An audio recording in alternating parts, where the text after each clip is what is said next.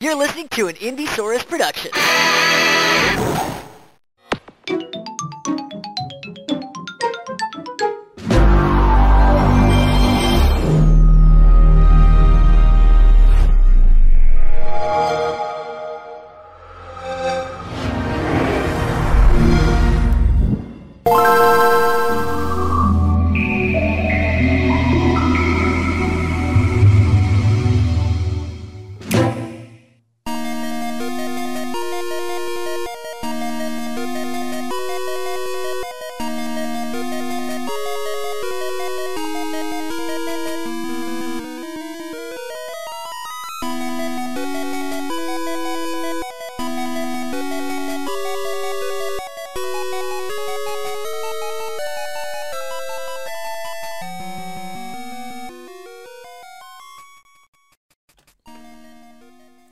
Hello and welcome to another edition of New Nintendo Podcast XL.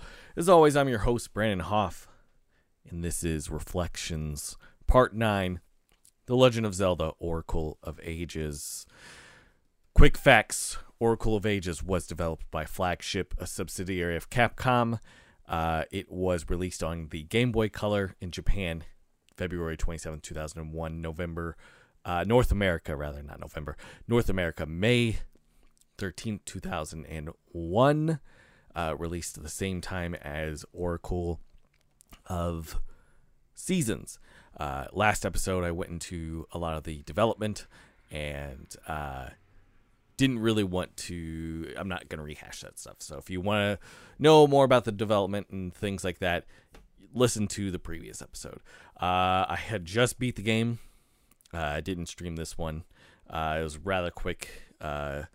Fairly quick experience for me to kind of play this game. So this was sort of the part 2 of this shindig in regards to, like, I used the password from Oracle of Seasons to play Oracle of Ages.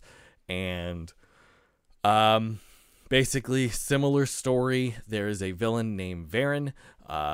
You are tasked by the Maku tree. In this one, it's a girl. She tasks you to retrieve the 8 essences of time, and that way you're supposed to recover Nehru, the Oracle of Ages, as well as save the land.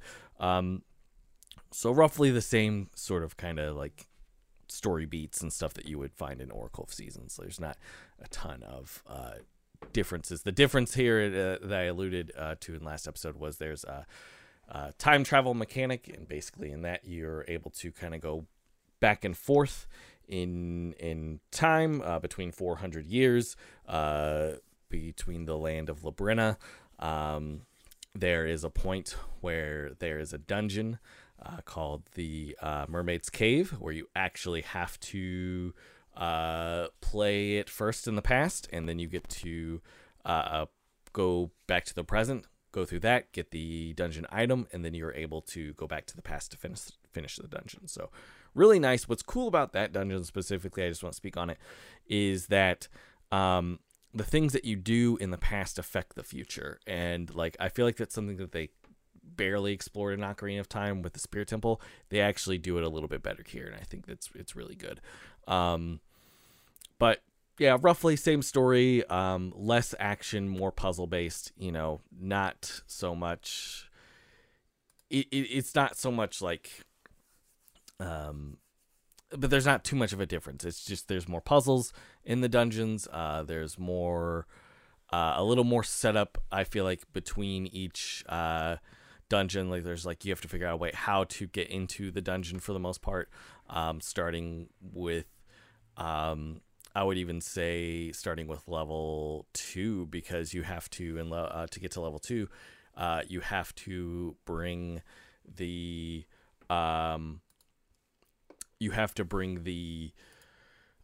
mystery seeds to Queen Ambi, and so you have to go to the forest to find those, and then you have to the thing that you have to do is she gives you bombs so that you're able to go into the entrance of that dungeon. And then like level 3, you have to basically you have to make a raft, and you go out to sea. You find yourself caught in a storm. You get washed up on an island called Tokay Island, and they all these Tokay take your items. So you have to figure out a way to sort of trade your items back and get all that stuff. So there's quite a bit of like things like that you have to do. Bit of setup and things like that. That's a little more. I feel like it makes the game longer than Oracle of Seasons, because a lot of times Oracle of Seasons you kind of just are able to go into the dungeon for the most part. There's not too much like setup in between dungeons. There might be a few things where you have to like get a season or something, but for the most part it's roughly like you go from one dungeon to the next, and then so I feel like that's why I think, thinking back on it, I think that's why I like Oracle of Ages more, because I feel like there's a little more setup, there's a little more like interesting things going on in between the dungeons. It's not so much like the Legend of Zelda original route where you are basically like going just from like one dungeon to the next, and then like kind of exploring the overworld. So I feel like Aegis does a little bit better of a job in that regard. So like that's pretty nice. The dungeons are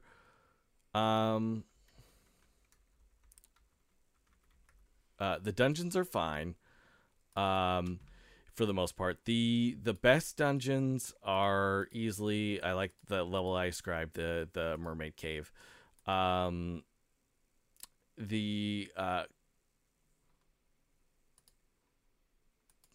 customer I don't know why that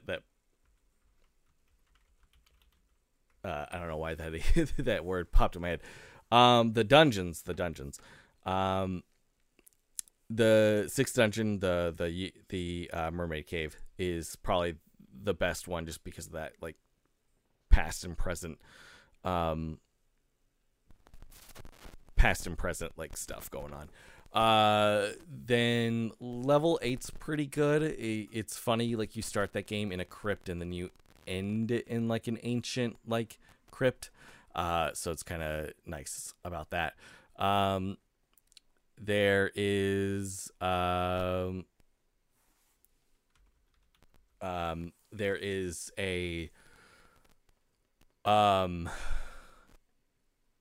this is the thing, is like I'm thinking about the dungeons, and like they're fine. Like you was able to get through them pretty quickly. And you're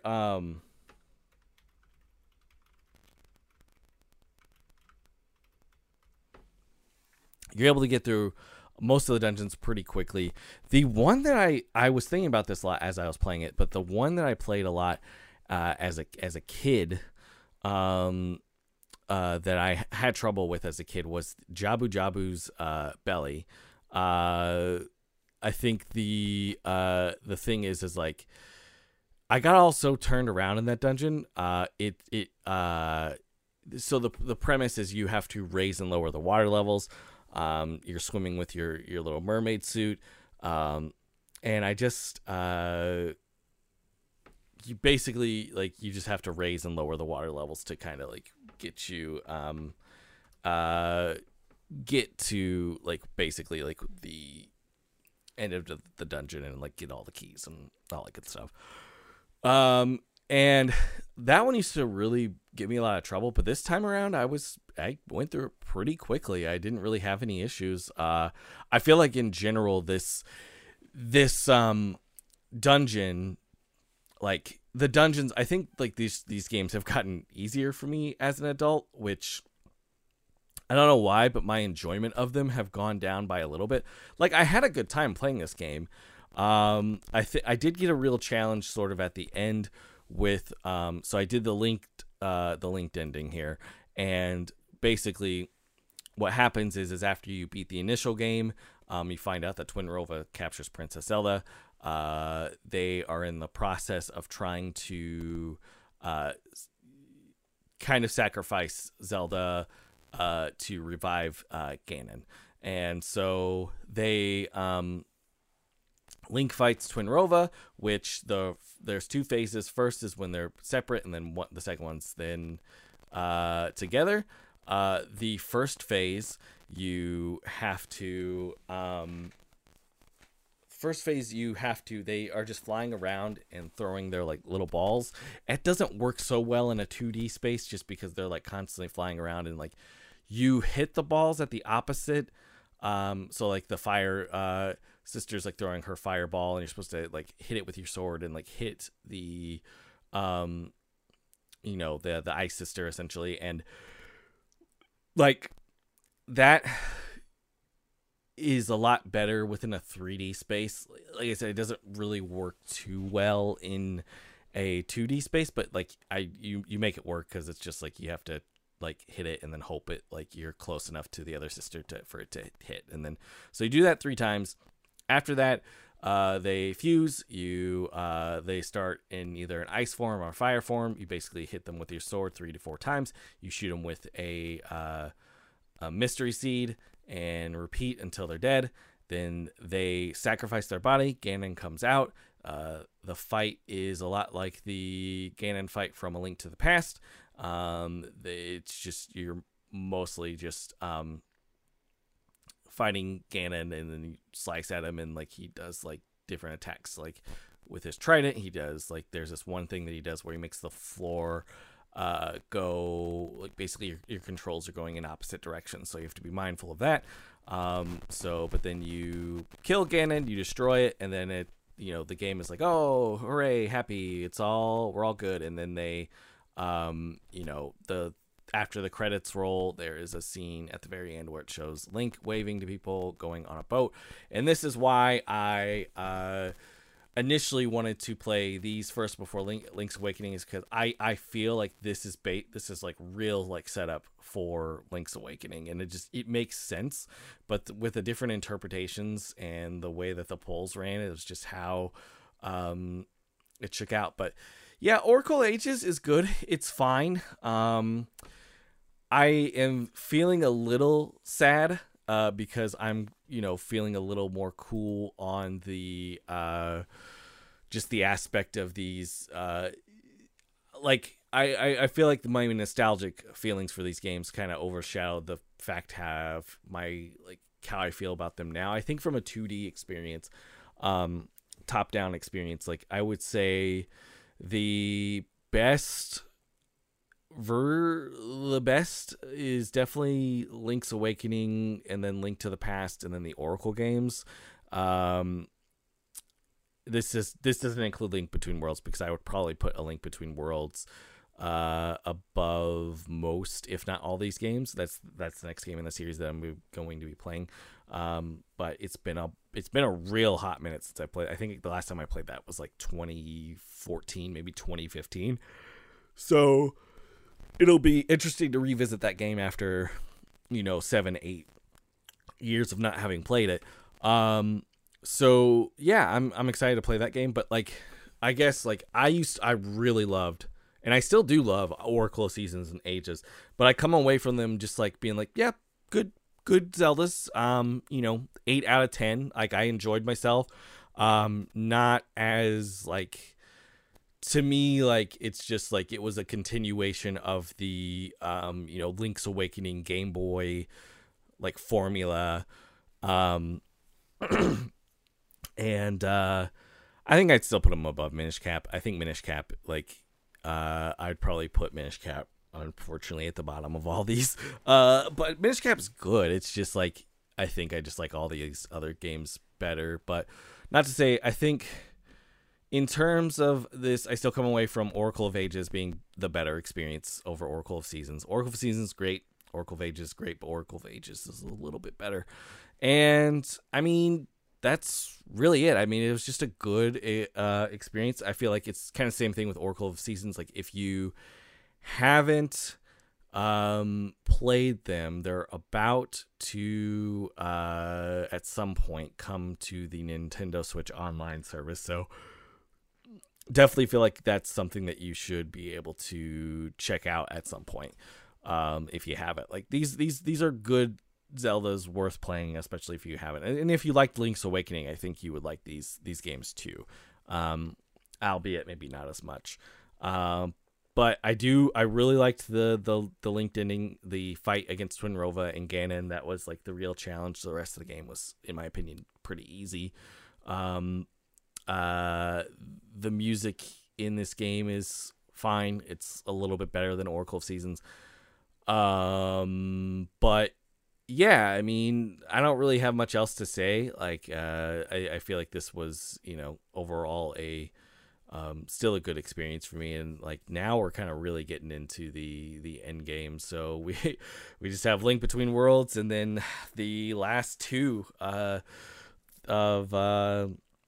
Zeldas, and then I can be free to not focus on Zelda for a little bit. I think I'm at a point. It's not that I'm like,